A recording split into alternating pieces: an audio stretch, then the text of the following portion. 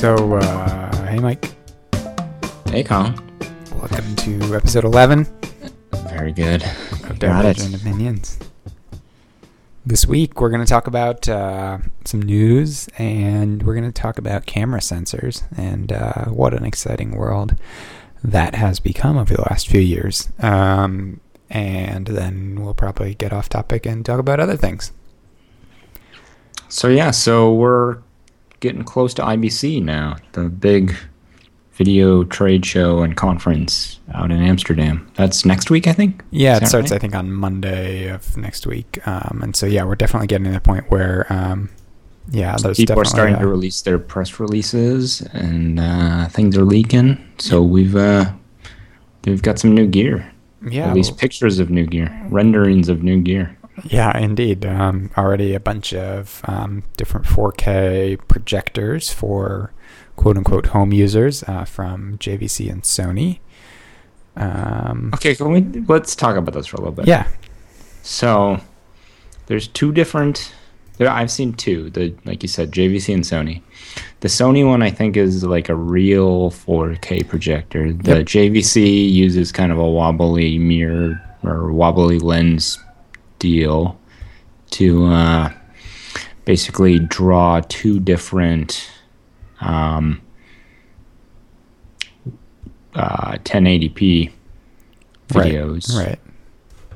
back and forth, and kind of works off. It's almost like two-dimensional interlacing, and relying on persistence of vision to up your perceived dimensionality. But so I guess the thing I haven't been able to see from any of the info that's been released or any of the like screen grabs of the booths and whatnot, but if these are for the home, how are we getting 4K around people's living rooms? I haven't seen that either in the photographs or in the press releases. I haven't seen that mentioned. I mean, the JVC device seems to be mostly targeted at 4K via upscaling. Right. So, I mean, I'm sure they both have scalers. Right, yeah. And they're predominantly going to be 1080p. Right. But no, the Sony press release mentions upscaling as well, and sort of alludes to the fact that you can display full 4K on it, but they don't actually say how you might get that 4K signal into the projector. Right, because 4K is pretty new. Right, and they're still trying to come up with a good connector on the pro side. I mean, so we've been playing around a little bit with some of the 4K options that are on the way, and the two solutions right now for the high-end video interconnects are 4 individual channels of 1080p.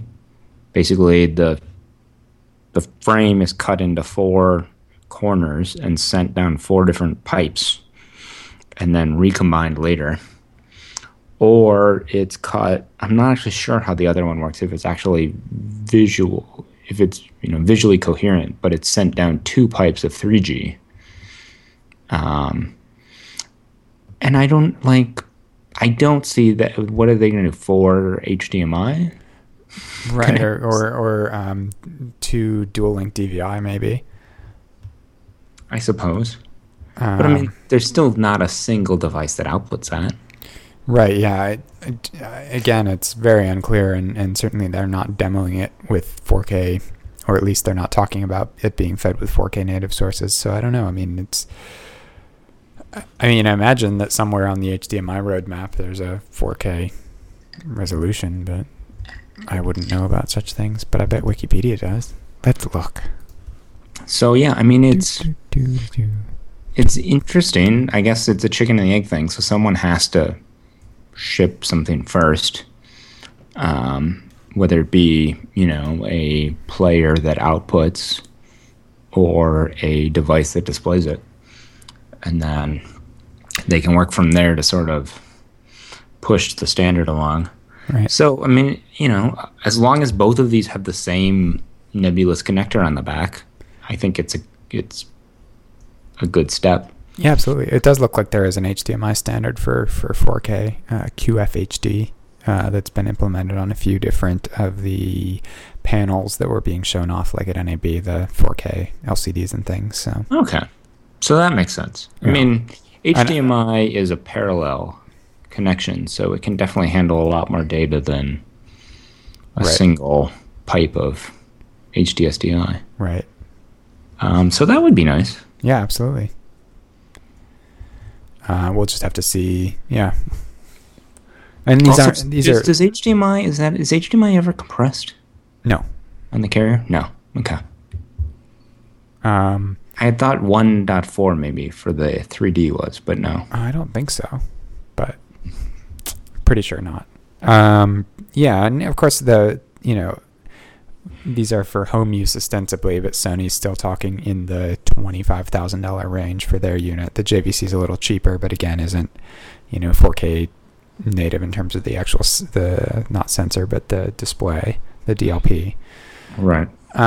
So still pretty spendy, but there's certainly been a lot of growing buzz as we reach the end of 2011 about the sort of end of the 3D experiment in motion picture and home TVs. So maybe as 4K ramps up, we'll start to see a push in that direction instead. It's also worth noting that I think both of these are also 3D projectors. Right. Well, but for projectors, there's it's easy enough to do. Sure. So. But it's good. I think it'll be. So do you know how they do that? With I think do they have a rotating? Probably, and then polarizer? they have active glasses with these guys. So Oh, really? yeah. I thought they would be polarized. No. I thought I just read that the JVC has active glasses, active shutter glasses, but Never mind. It's as good as worthless. I don't want one anymore. all right, I will cancel my order. Yes, JVC, don't bother sending me one. You've made Wait, someone very sad. so JVC's claiming $3,500 for theirs? No, they're claiming like 12,000. Oh, sorry. Yeah, I see. the problem is that both of these companies did a press release that announced like a dozen different models each. Yeah, I see now.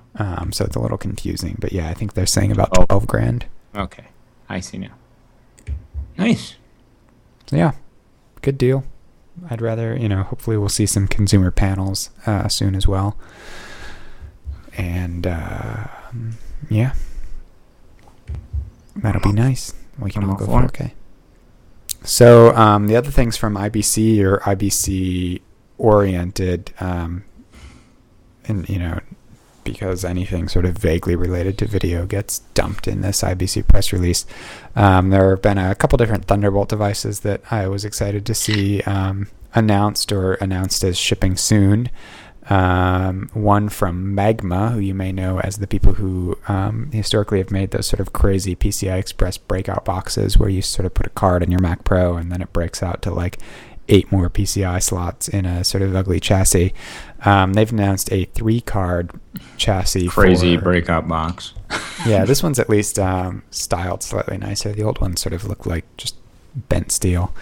But this is a 3-slot breakout for Thunderbolt. So plug it into your MacBook Air or whatever, and you can jack in 3 PCI cards, which is pretty nice. If you want to put your Air on a SAN or something, you can have your extra Ethernet plus your fiber channel all in one box, which is at least semi-portable. Or you could have an Air with 2 NVIDIA cards with the SLI. Right. Mm. Well, SLI is a motherboard. You need some motherboard support too, but Really? Yeah. I thought that was just an interconnect between the 2 cards themselves. I'm pretty sure that the motherboard has to specifically support it as well. I'm gonna have to look that one up sometime. Neither of us are gamers, and neither of us have PCs. So, but it also, it's just a nice sort of box. They haven't announced a price yet, but I would expect that it'll come in under $1,000. I would hope, which makes Really? it pretty reasonable. That would be. I would be surprised if it was under. Well, I'm guessing somewhere between 1,500 and 2,000. I mean, historically, their stuff's not been crazy expensive, but It's had, I mean, yeah, but PCIe to PCIe breakout box has a lot less engineering costs. let's see, what is a products PCI Express expansion? Yeah, maybe you're right. Their 4-slot PCI Express expansion is 2400. Yeah, that's about what we'll see. We'll see. Either yeah. way, it's if you need to put a card into your Air, it is going to be the cheapest way to do it. Right. Well, I mean, and that brings me to the other announcement from Sonnet, who announced a bunch of Thunderbolt stuff at NAB, and so far hasn't really shipped any of it, although I think they're real close to shipping that express card adapter we talked about on a previous show. They made an announcement of something called the RackMac, which is a 1U rack mount unit for a current gen Mac Mini that takes the Mac Mini and adds a PCI expansion slot, as well as a powered PCI E slot, as well as front power and front USB. The idea being that you can use this as a server in a data center, manage it in a rack like you might an Xserve if they still made Xserves, and have space to add at least one PCI card, which is nice. I would really like this device if they had 2 slots. It would be a lot more interesting. What do you need 2 slots for? Well, again, for the SAN setup to be able to add Ethernet plus fiber channel. I'm surprised no one's gone. It seems like, I mean, the only use case for fiber channel ever is a SAN. Well, but why has no one made a PCI card that has historically both? It's going into towers where all the Mac Pros have dual Ethernet, so that's never been an issue. All the Xserves had dual Ethernet, and most PCs either have dual Ethernet or you spend $30 on a Ethernet card. So I don't think it's made sense to engineer a board that's got everything on one. But we may see that. I know some of the manufacturers at NAB were talking about potentially doing a Thunderbolt box that would be fiber channel plus Ethernet. Nice. And I think what we're seeing is that the dedicated Thunderbolt boxes are a little further out, whereas what we're seeing immediately are boxes that just break out to a PCI slot, and then you add your card to get the functionality you need, which doesn't really have any downsides aside from being a bit bigger. So anyways, cool to see Thunderbolt things, and I'm curious to see how stable yes, very external PCI devices are. I mean, if it's just done as like a simple Kext sort of bridge in the kernel, where it's still, the computer still treats it as a PCI device that right isn't supposed to disappear on a moment's notice. Well, the Apple Thunderbolt equipped displays are also shipping as of this week, at least going out to stores and making their way out into the channel. So that'll be our first sort of indication, since those have onboard Gigabit Ethernet, FireWire, and USB all fed via Thunderbolt. So we'll start to get a sense of how OS X responds to things like the FireWire bus going away when you undock your monitor. Right. Although that I mean, traditionally has been a little more robust than PCI. Well, but this disconnects. Right. I mean, but in this case, it's actually the PCI bus fiber channel or FireWire card effectively being disconnected. It's not the bus itself, if that makes sense. It's like, pulling the Thunderbolt connector out of your laptop on this monitor is going to be the same as ripping a Gigabit Ethernet card out of your Mac Pro. So it'll be interesting to see how OS X handles that. Right, but I mean, Ethernet as a service has always had a model for that, as has... Sure, but at a hardware driver level, they've had support for the devices going away, the devices on the bus going away, but not for the bus itself going away. Right. I mean, I think there's always been a way to power down a PCI card in a machine. In the spec, it's just that no one ever. Right, I'm just curious because user space, you think about the way that people use a laptop monitor, for example. You often unplug it while the laptop's asleep, for example. You're running out of the office, you close your lid and pull the thing and go. Right. Well, so it'll just be interesting to see how OS 10 handles that and whether we need to go through some iteration cycles or if they've thought about this or if sort of previously made decisions just sort of handle it for us. We will see.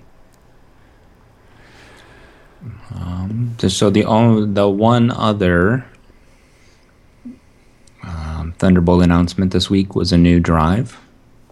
Yeah. From G-Tech, our friends at G-Tech. We like G-Tech. They're nice. We do? People. I don't know. They've always been real nice to us. To us? Yeah, we've sat next to them at like trade shows and stuff. Oh, yeah. They're friendly people. Okay. They work hard. I don't know. I think you were implying that they sent us lots of free stuff. I was like, what? No. Yes. But if they want to, they are friendly people. Even better. I mean, G-Tech's, the whole issue of portable drives is a tricky one because when you're an indie or a student or a nonprofit, the inclination is to buy really cheap when you need a portable drive. But once you get into the place where you're building budgets for projects, it's certainly a lot nicer to be able to say we're going to spend a little bit more for quality and make that up in the lack of headaches. And G-Tech's always been the sort of default go-to if you like things that last, unlike drives from French people. G-Tech's a great choice, and I know they've gone through some ownership changes and are sort of stuck within a larger corporation now, but they announced a pretty cool looking product, which is in one of their dual drive enclosures that they've had for years and years and years, except this one's got two 4 terabyte drives in it and a Thunderbolt connector on the back. So the 4 terabyte drives they came out this week, right? Well, they've just started shipping in externals. It's the new thing that Western Digital at least is doing, and I guess other manufacturers are doing it now too, which is putting their big drives in external enclosures first and then releasing bare drives later. With the 3 terabyte drives at least, it was because there was some driver support needed or some BIOS support needed or whatever on the PC side for the larger drives, and so putting it in an enclosure lets them abstract that away. Sure. And I'm sure it also is nice for them to be able to, get some margins back into a product that's become pretty commoditized. But yeah, so I guess, Western Digital or maybe it was Seagate did a single 4 terabyte drive this week, and now Hitachi apparently has the same drives and is doing a dual 4 terabyte enclosure. That'll be nice. Yeah, it's a lot of data to lose to RAID 0.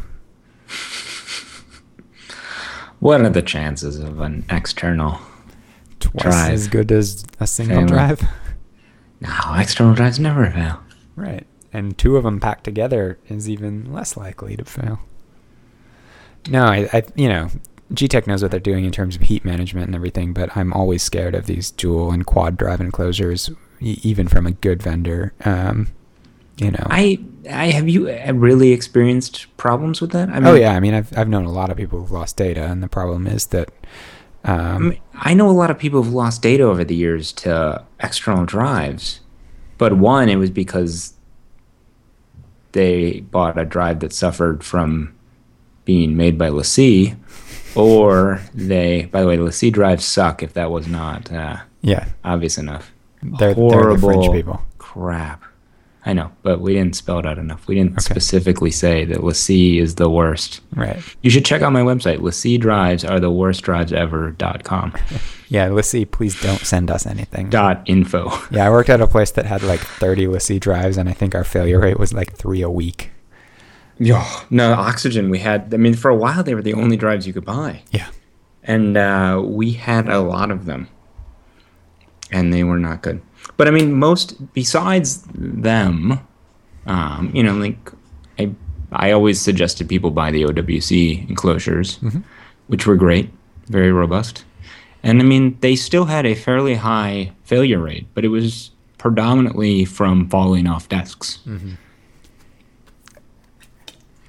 Did you experience a lot of problems with the actual rated units, like corruption? Or what? Well, no, the big thing with like so Western Digital has a line called the MyBook, which is it's one of the few brands of externals you can sort of reliably buy at a Best Buy or something, and they're decent drives, decent enclosures, and so we used to recommend them a lot for students who needed to buy from the bookstore or something. And one of the really scary things with the dual drive enclosures, of course, is that if either of the two drives fail, you lose all your data. Sure. So you double your chances. Right. And so, and there's more heat, there's more vibrations, there's other things in there that I think up it beyond just the normal loss of a drive due to, whatever the chance of a drive dying at any given time are.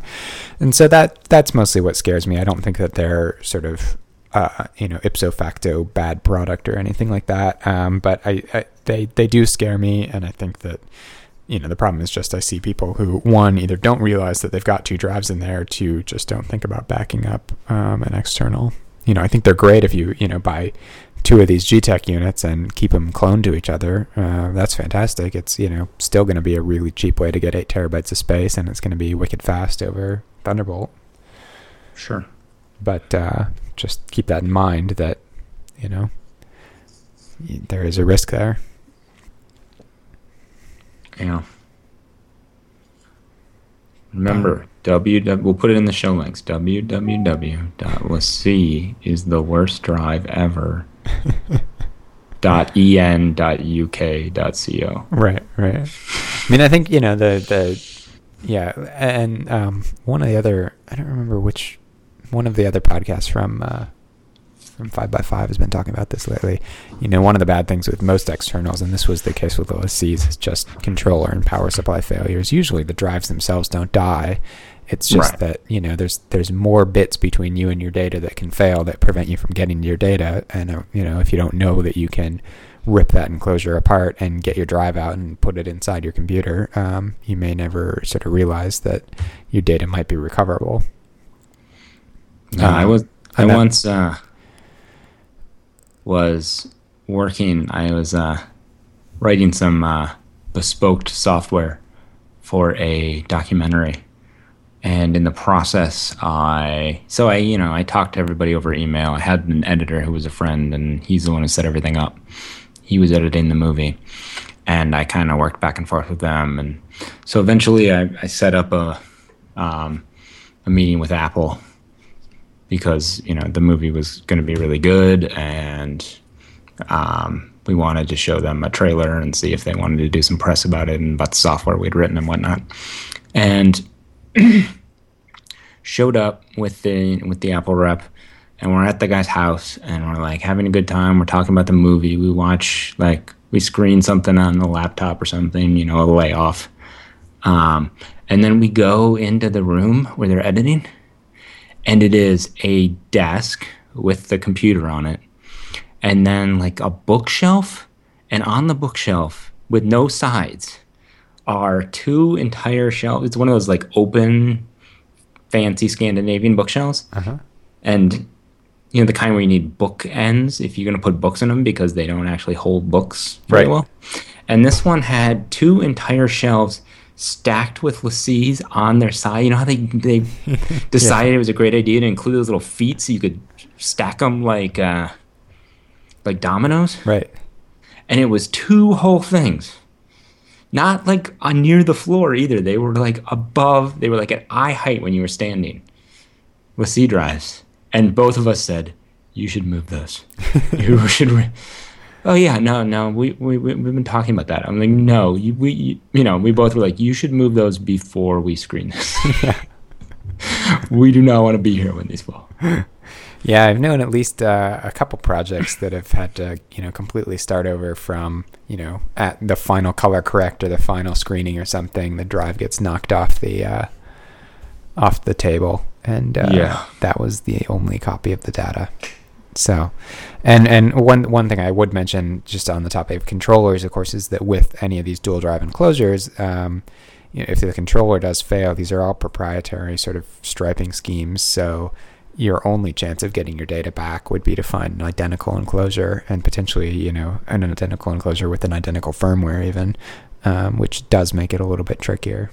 So another thing to keep in mind as you're thinking about drives to buy. But again, we like G-Tech, and I'm, eager to see what kind of performance they're getting out of these 4 terabyte drives. Yeah, that'll be nice. Yeah. And hopefully, again, I think they didn't announce pricing, but I imagine it will be relatively spendy.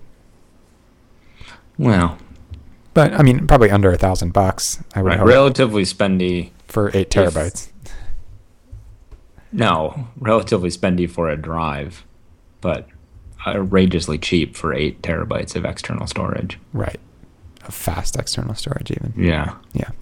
So, I'm going to be curious. They're really the first ones doing a striped sort of low intermediary sort of Thunderbolt. right. I mean, we've had Closure. some more I mean, extensive. there are lots of ones arrays. with huge RAID controllers and whatnot. Although I So guess LaCie has a dual drive SSD enclosure that they've shown off. Yeah, for some reason I'm not eager to test that one. I It's, don't remember what. Let me check my browser history here. Oh yes. I think it's also 500 gigs or something because it's W. SSDs. Yes. So, last news item before we get into sensor talk. Just a minor note, but we mentioned Red's event last week where they announced Red Cine X Pro Max Extreme or whatever, which we mentioned, and we may have struggled with the product name, but we mentioned being very similar to a product from the Foundry called Storm. The Foundry noticed as well that it was very similar to a product from the Foundry called Storm, and so they've announced that they will no longer be selling that product. And so it's a case of free software sort of, squeezing someone out of the market when it's a very limited market. If the free software looks pretty good, it's hard to compete with free. Yeah, I was surprised how quickly it happened though. I mean, it's still in beta. Well, it's version 1.0 v4, but it's in beta the way all video software is in beta. But I mean, they're not. I mean, I guess you can get it, and Red users are used to buying stuff and They're later running getting it cameras to with work. beta firmwares. Why wouldn't they run software True. that's beta? I don't know. They just seemed really eager to can their product.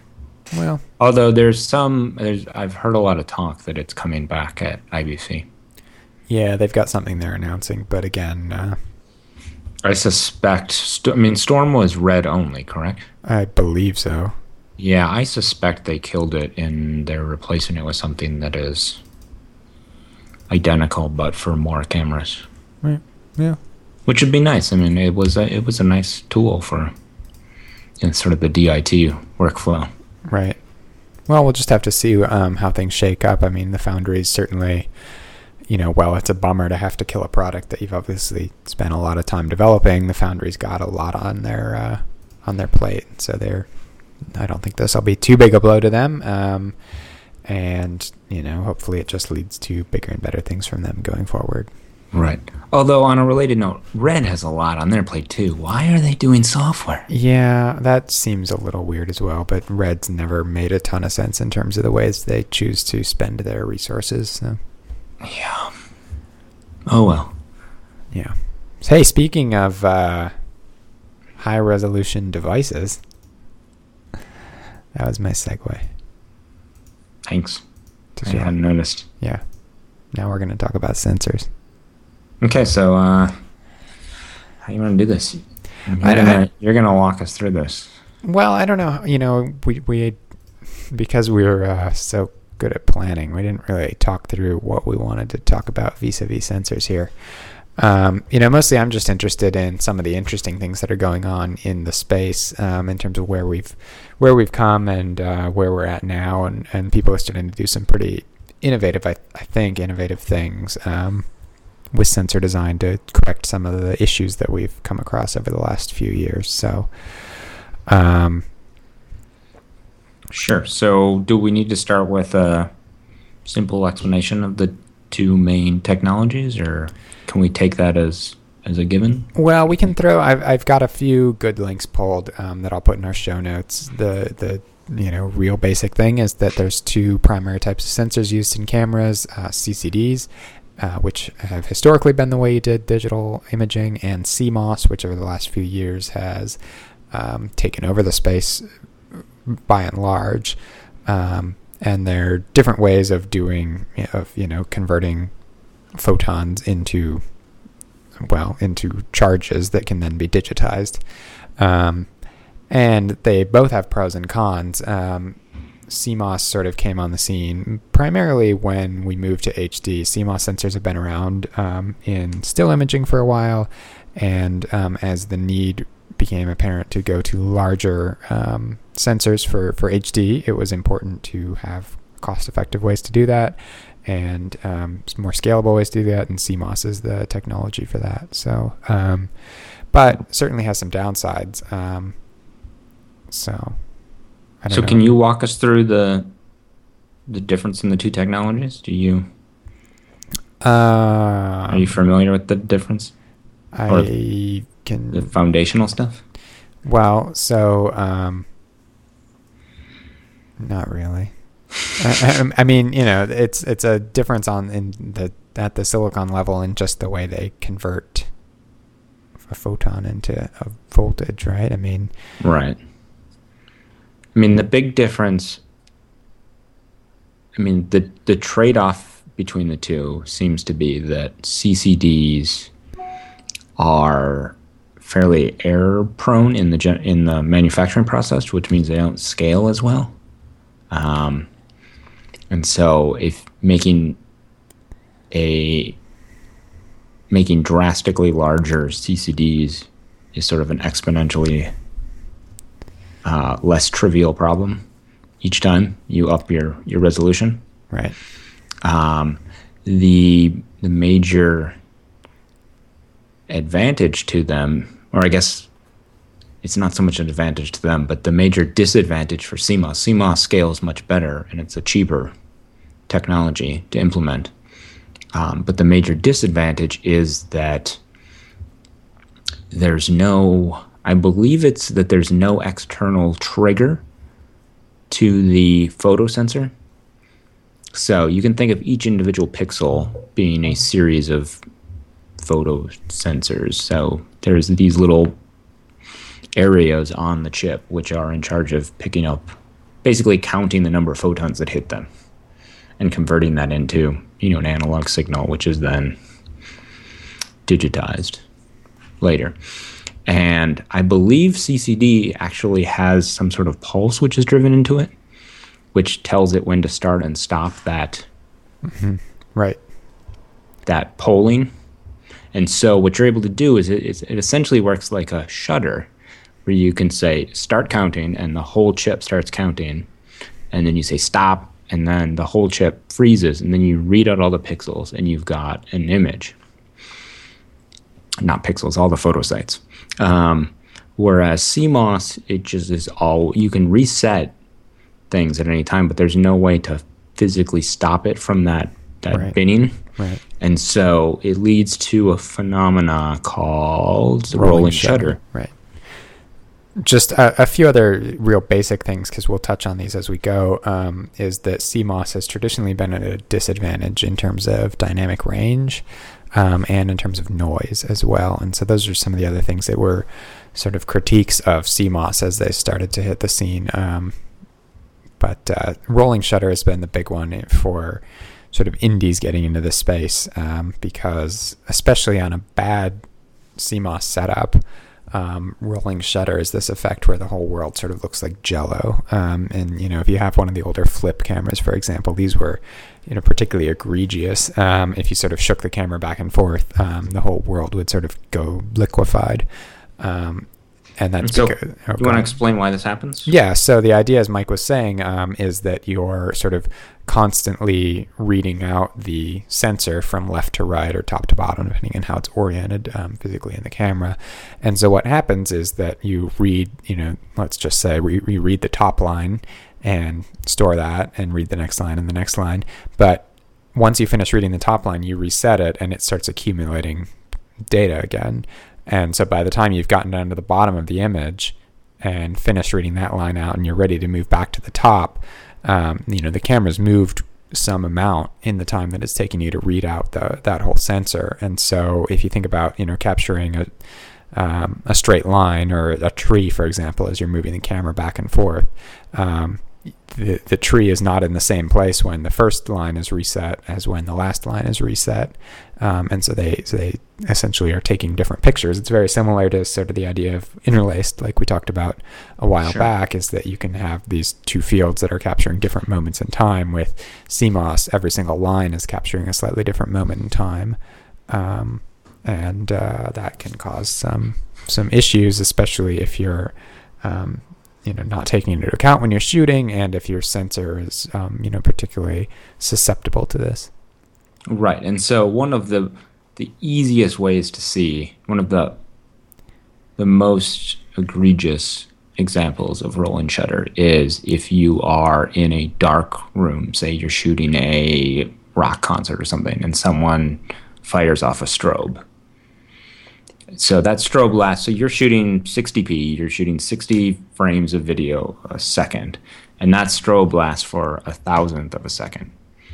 Now, somewhere that camera was capturing light during that period of time, but you're not going to get it on an entire frame of video. What will happen is it will be everything above. So if you imagine it starting at the top and working down, it will show up on everything above that line, where whatever line is reading, it will be brighter above that than it will be down. And so the entire thing comes out at like a gradient. And it's pretty obvious when you see it. Right. Yeah. I mean, you can, once you start looking for it, you'll see it everywhere. And most of the time, it's not a big deal, but in certain situations, it can be a huge deal. Wedding videographers deal with this because there's constantly flashes going off. Concert is probably the worst when you've actually got strobes on stage or something like that. It can make video practically unusable, and it can also make motion effects very difficult when you need to do tracking shots and things like that. Because especially when CMOS chips first hit the scene, tracking software didn't know what to do. It didn't know about rolling shutter, and so it didn't understand what could be going on in terms of points moving in odd ways. Right.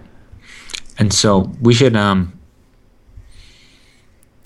so there's those sort of artifacts, and then another place where you see a lot of artifacting is with reoccurring motion. Things like the old wagon wheel issue, or spokes on a bike, or we can probably put a sample in the show notes. That there's two ones that come to mind for me. Propellers on the iPhone. Yeah, people have shot some really great, like out the window of the plane shots, and what will happen is you don't even get anything remotely like a spinning propeller when you're done, just because it's sampling at roughly the same frequency as the thing is spinning, and so you get some sort of like not moving or moving top to bottom instead of circular. They're really crazy.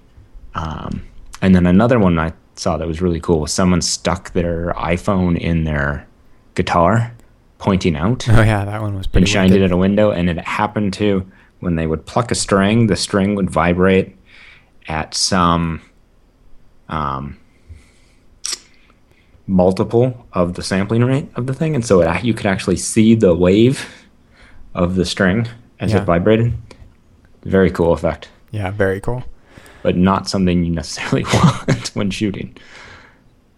So that was definitely one of the big issues when CMOS sensors first hit the scene, and this was sort of 2005 through 2007 or so that I think this issue became a big one in the indie scene circles. And since then, the issues kind of dropped away. I think in part, it's definitely a mix of things. So in part, just like with the move to 24p, as people get more comfortable with the effect, you learn what you can and can't get away with, and what things will look particularly egregious. And there's We're using that word a lot this week. I am. Oh, sorry. And there's also been improvements in sensors, because if you can read out a sensor faster, you cut down on this effect. There's also, at the high end of the market, sensors that incorporate something called a global shutter, which is a way of actually adding a shutter to a CMOS on the chip, so that you can control that all the pixels start reading out at the same time and then stop accumulating at a certain time. And some cameras, I think, at least maybe some builds of the Dalsa Origin 4K camera and maybe a few others actually incorporated mechanical shutters to deal with this issue as well. And so it was actually a physical thing blocking the light while the sensor was read out and then opened back up again. Sure. But nothing like that ever made it in the consumer market. But it's a trade-off. So one of the big advantages of CMOS is that they have very low power consumption. If you start jacking up clock rates and things like that to read them out faster, you start to run into issues of power consumption and all kinds of other issues in terms of moving data around faster and having to have more accurate A to Ds and things like that. And so that's part of the reason that this is particularly egregious on the cheaper things, phone sensors and flip cameras and things like that, and not such a big issue on the higher end things at this point. But right. I mean, if it doesn't need to be incredibly portable, then you can start doing things like heat sinks, which allow you to clock it much faster.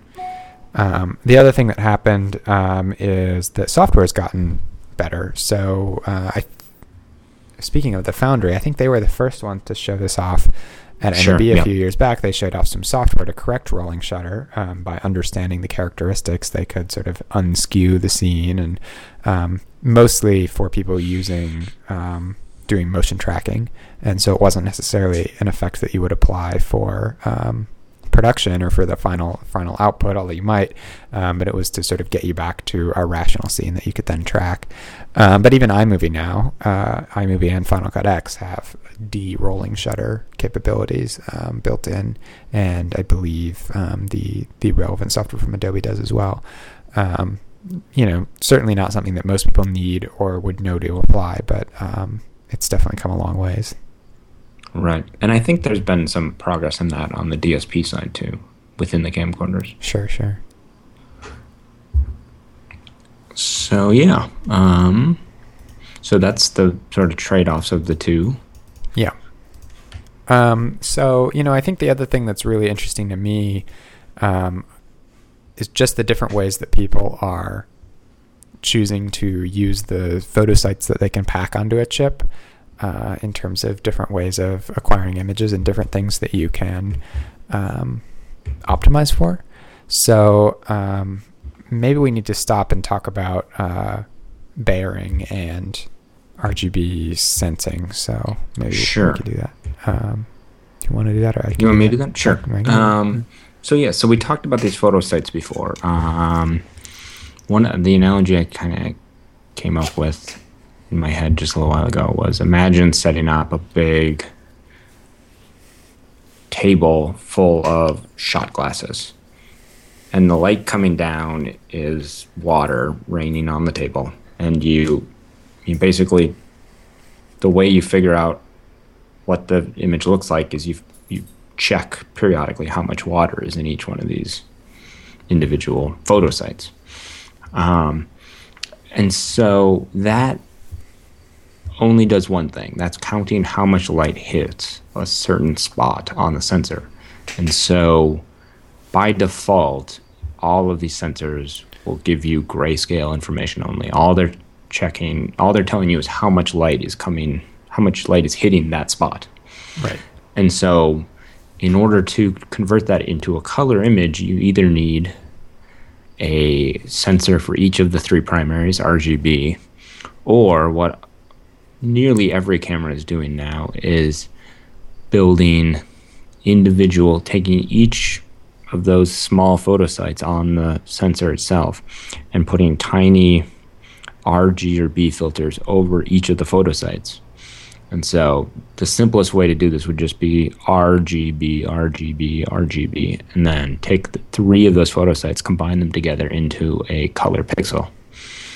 Now, what all of the sensors on the market, I believe, are doing is something a little less simplistic than that. They're using what's called a Bayer pattern, which relies on the fact that the human eye is more sensitive to green than the other two colors. And it also has to do with the fact that the way we encode the video gives green much more precedence. And so really the entire video pipeline, most of the information that comes out the other end of a YCRCB pipeline is going to be data that was encoded in the green channel. And so they pack far more green pixels onto the sensor than R and B.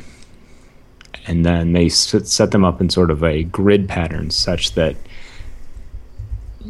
there's not 3 photo sites to get 1 color pixel. There's, I think it's 2 point something.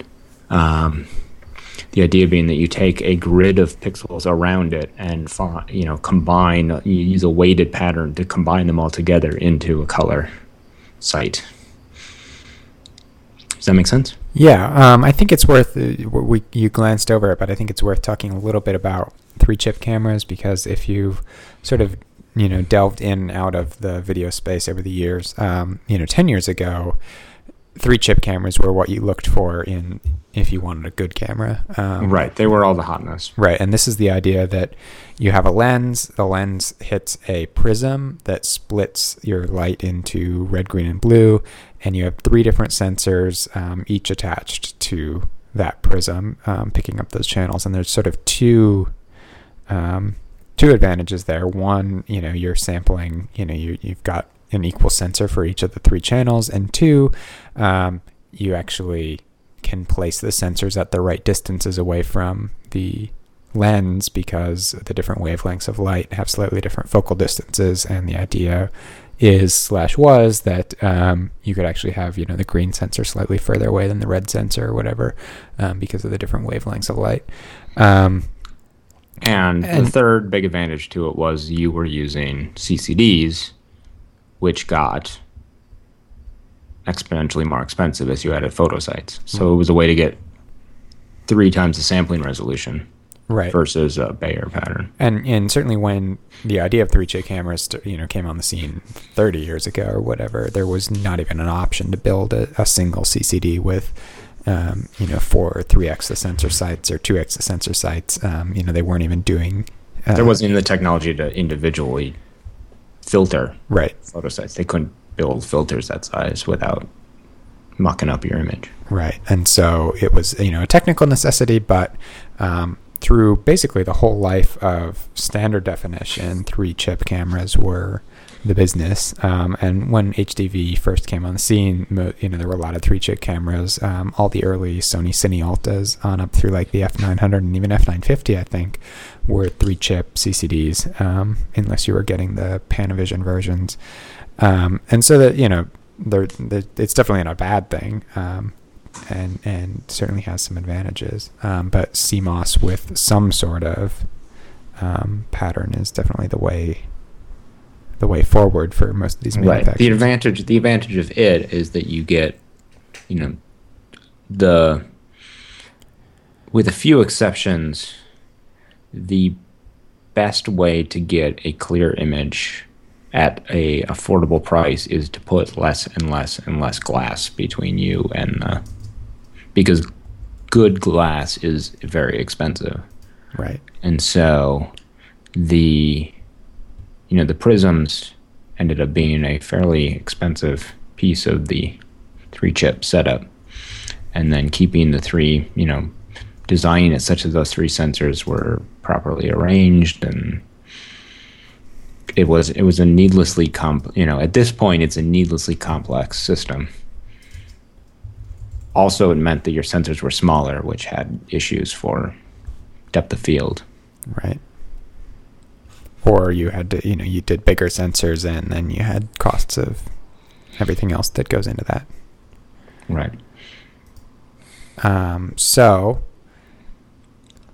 that was that.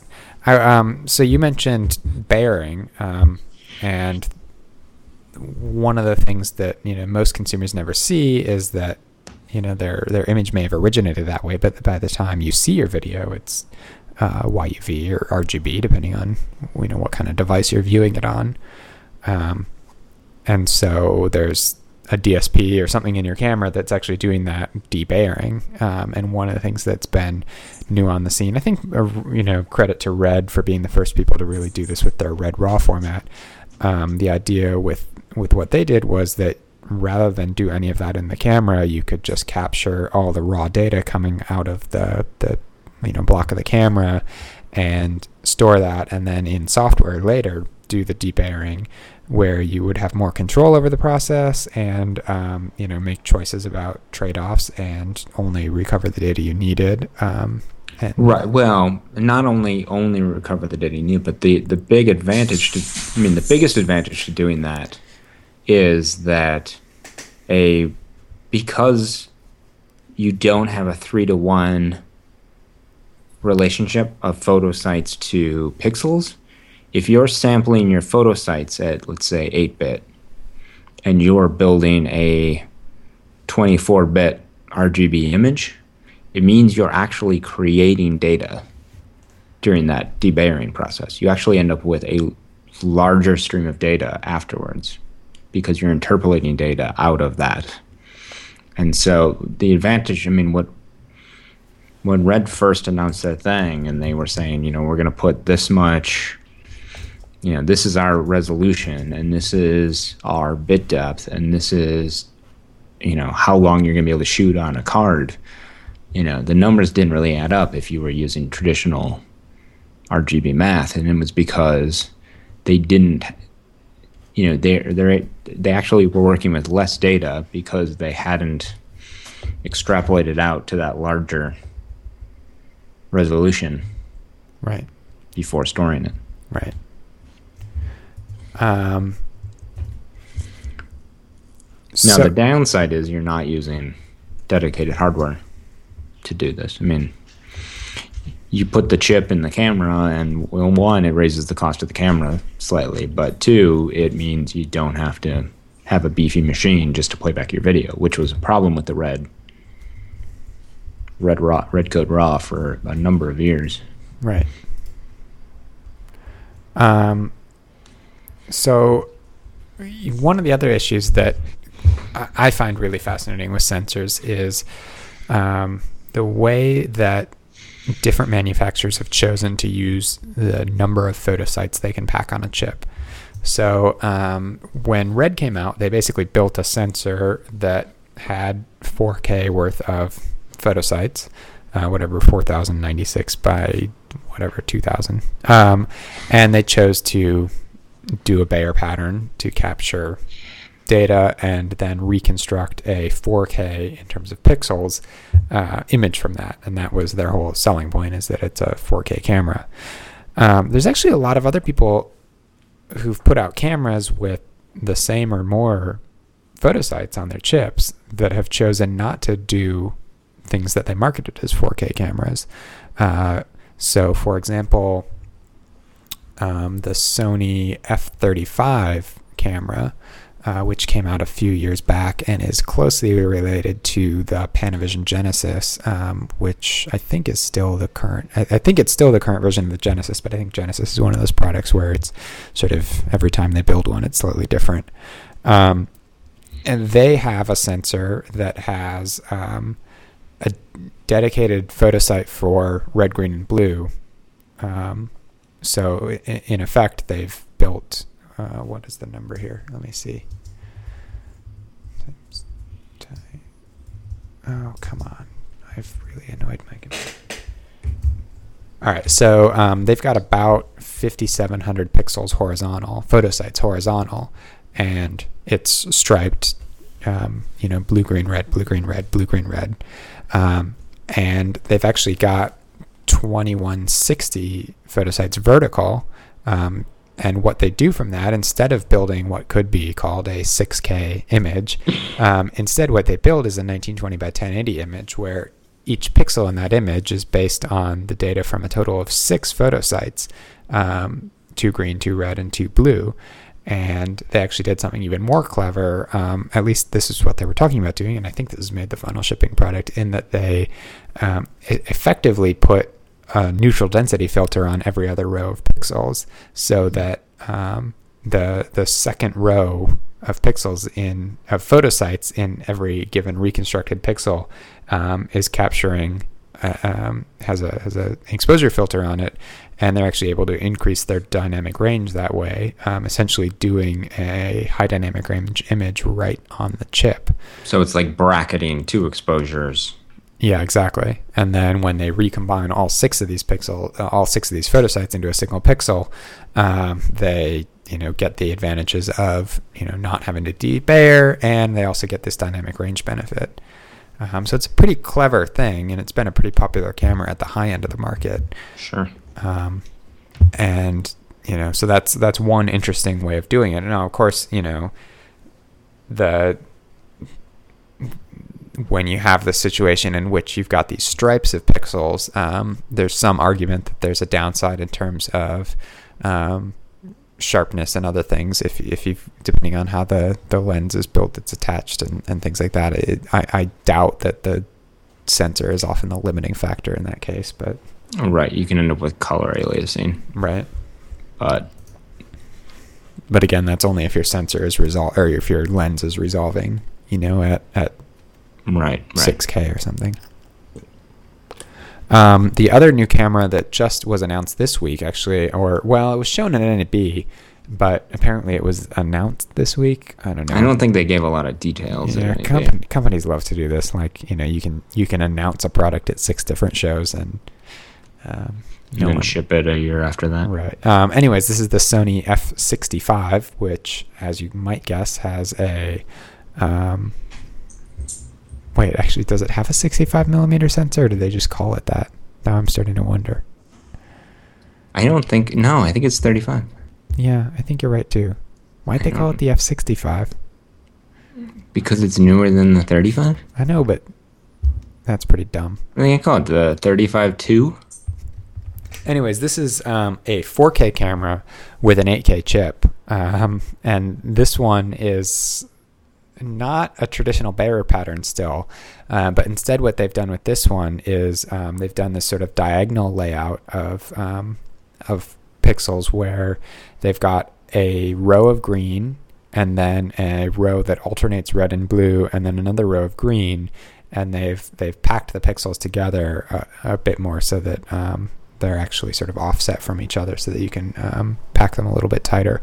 The idea being that for your 4K image, you've actually got 4K worth of green samples, and then you've got 2K worth of red and 2K worth of blue, and then you sort of de-Bayer or reconstruct an RGB image from that. But the idea is that you're getting most of the benefits of a quote-unquote true 4K RGB image without needing to have all those extra photosites. Now, how does that... I gotta look this up on Wikipedia now, because that doesn't sound too different than Bayer. What's the ratio? With Bayer, you have 2 green for every 1 blue and every 1 red, and so... Just what you said... That's what you said for the F65. No... 4K, 2K, and 2K. This is 2 to 1 to 1. Same ratio. No, maybe I said one of those wrong. So the F65 is a true sort of 422, if you want to think of it that way, sensor. Right. A Bayer pattern is a 420 sensor, or 411 if you like that notation, but it's actually 420. Now you're confusing me, because that's... Here, I'll send you a link. Look in the chat. There's a picture of what the sensor looks like. Okay. I see. So it's still the same ratio. No. No, it's not. No, there are twice as many green as you would get in a Bayer. And, yeah. No, wait. No, I don't think so. Yeah. No. There's just twice as many pixels. Entirely. No. Yeah. No. Imagine... No, you're looking at this image wrong. I'm pretty sure I'm not. Take the conventional Bayer pattern turn it 45 degrees and look at it. It's the same.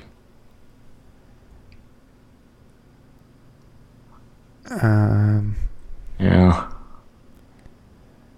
No, it's not. The whole thing just turned 45 degrees and stuffed twice as densely. I don't agree. But it's hurting my brain to think about it.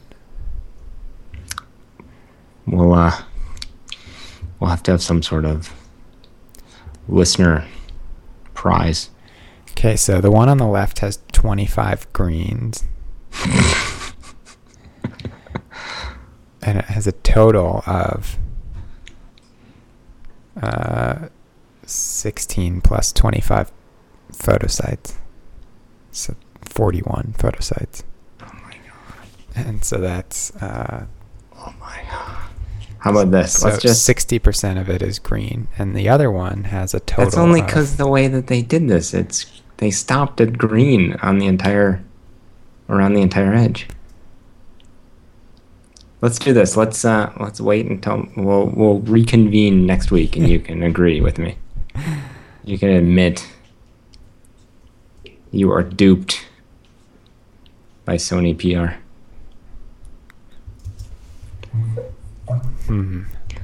I think you're wrong. But if anyone would like to write in this week and agree with me, they can do that. They could do that, but they would be also wrong. So what else we got?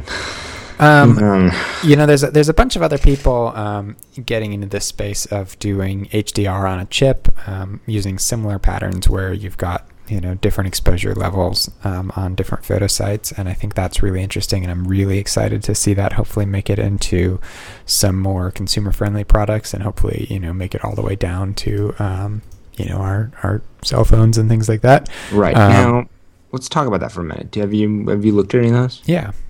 Now, my understanding is that they don't actually have to do anything on the sensor, do they? Right.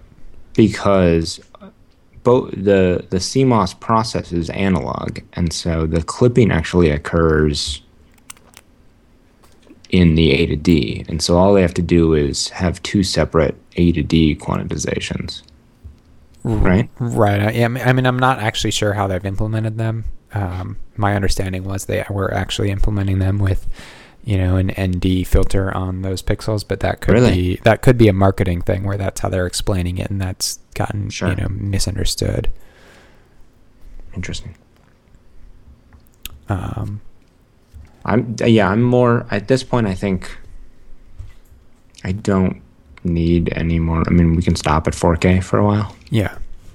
Well, and that's why I think it's so interesting that a lot of the manufacturers who've been really successful in this space, Red excluded, have been focusing on 1080p delivery. The other hugely successful camera in the digital cinema space is the Arri Alexa, which at best outputs sort of 2K, but really everyone uses it in a 1080p mode. But their sensor has nearly as many photo sites as the Red sensor, slightly lower.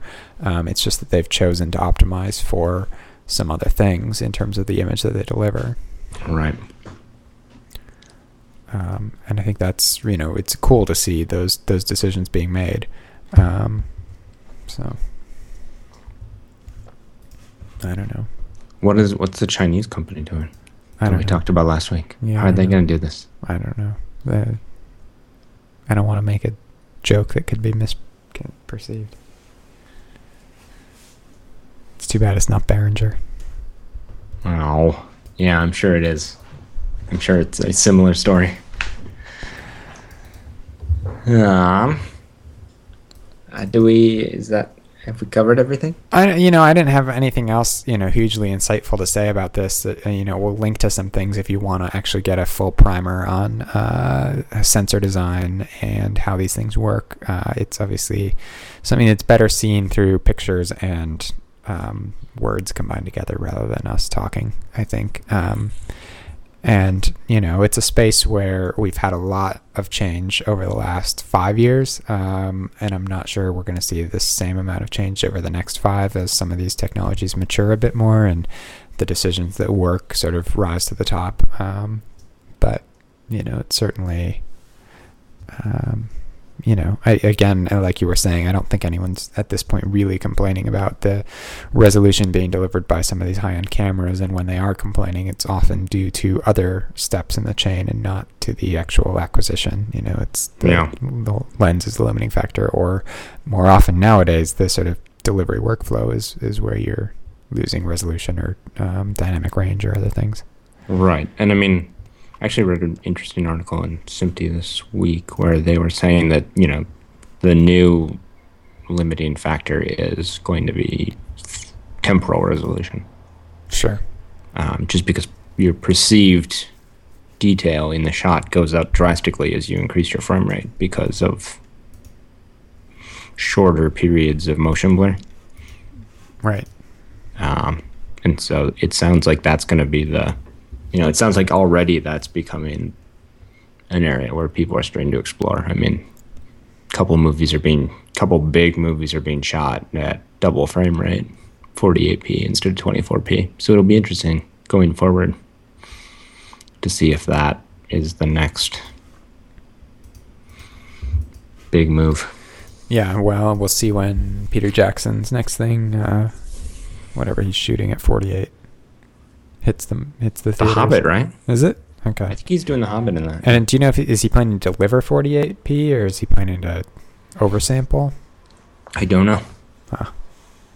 I mean, the nice thing about these all digital workflows now is he can conceivably deliver 48p to a digital projector without, people needing to remove their gates and whatnot. Right. I would like to see it. I'm curious to see what it looks like. Yeah. I am as well. So, chatter? What are we going to call these? I don't know. We can just start drinking cocktails so that we could call them cocktail chatter. I'm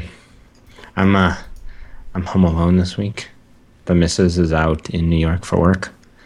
And so I'm letting loose this week.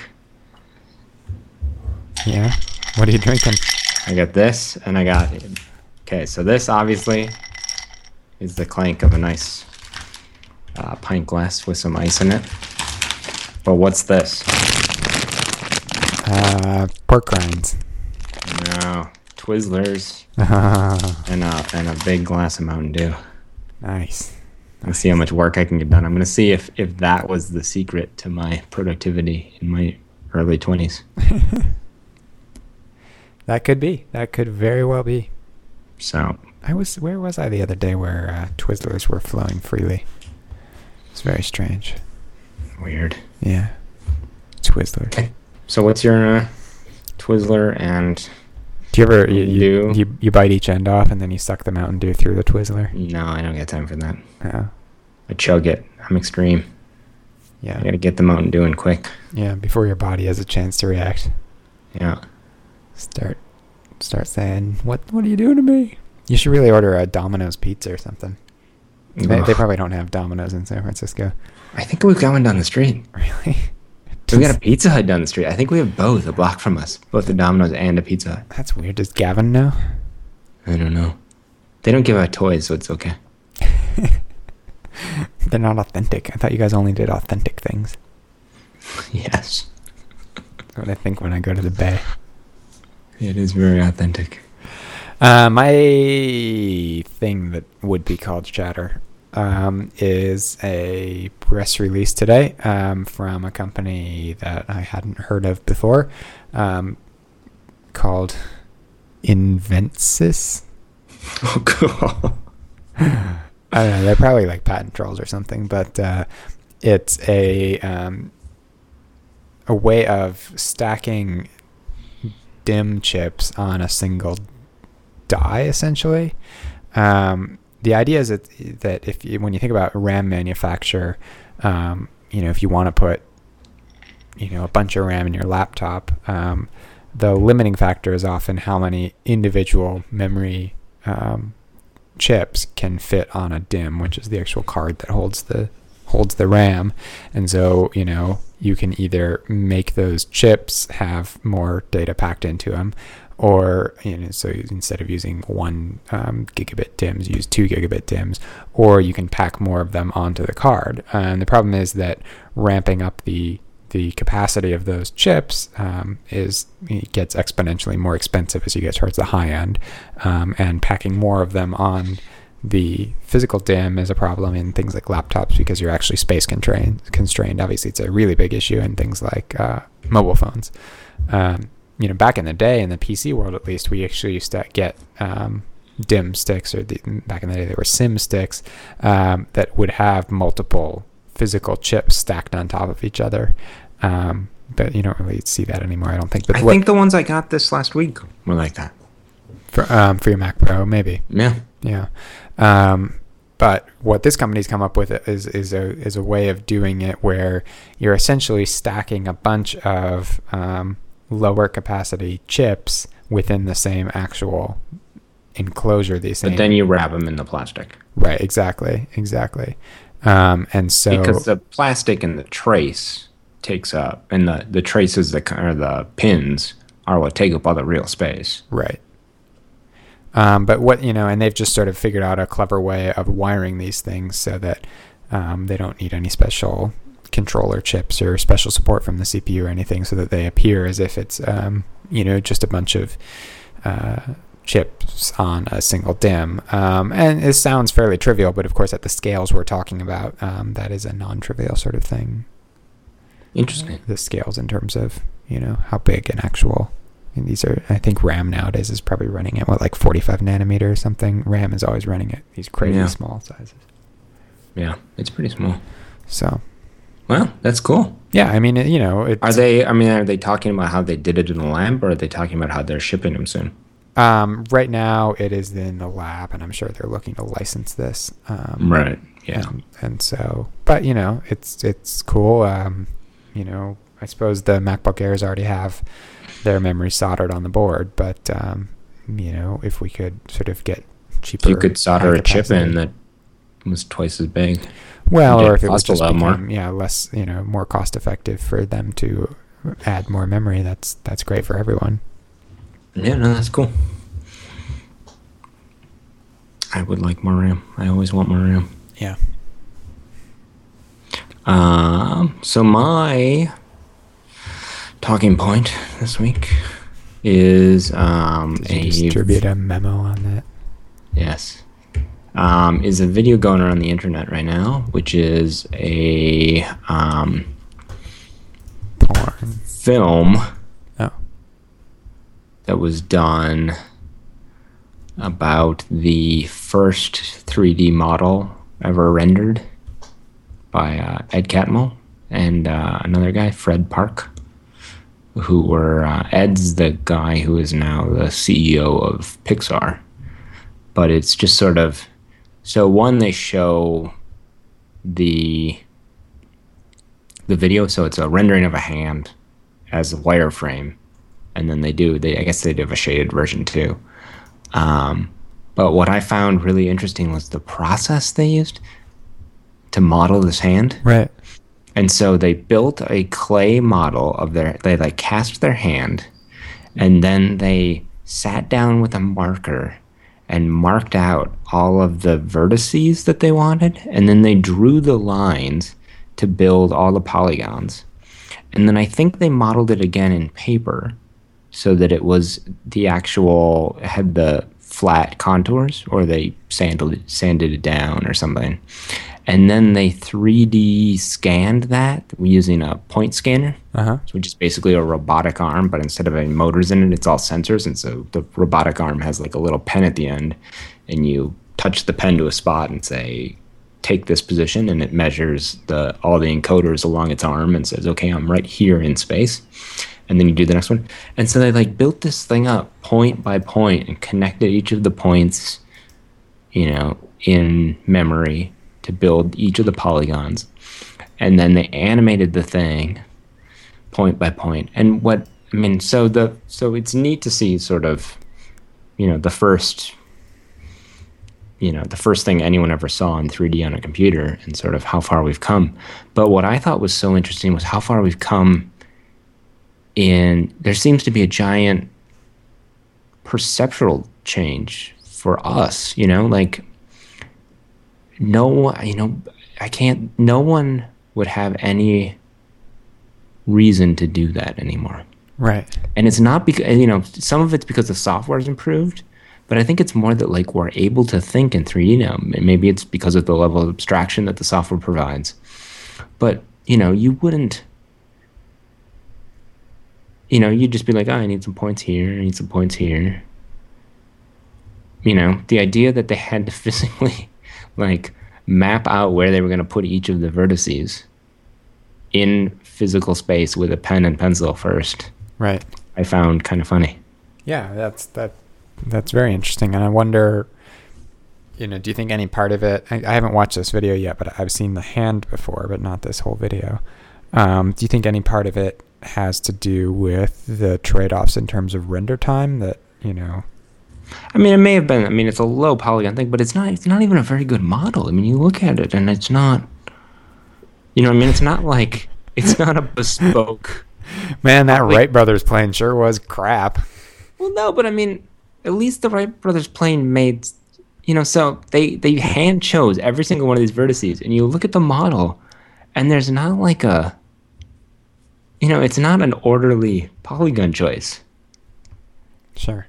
It kind of looks like, some vertices are connected wrong to each other, and I don't know. It was just, I found it curious. To me, it seemed like it had more to do with getting the designers' heads wrapped around the idea of modeling something in 3D than needing, that process. It seems like it was more of a crutch for the designer than a crutch for the computer.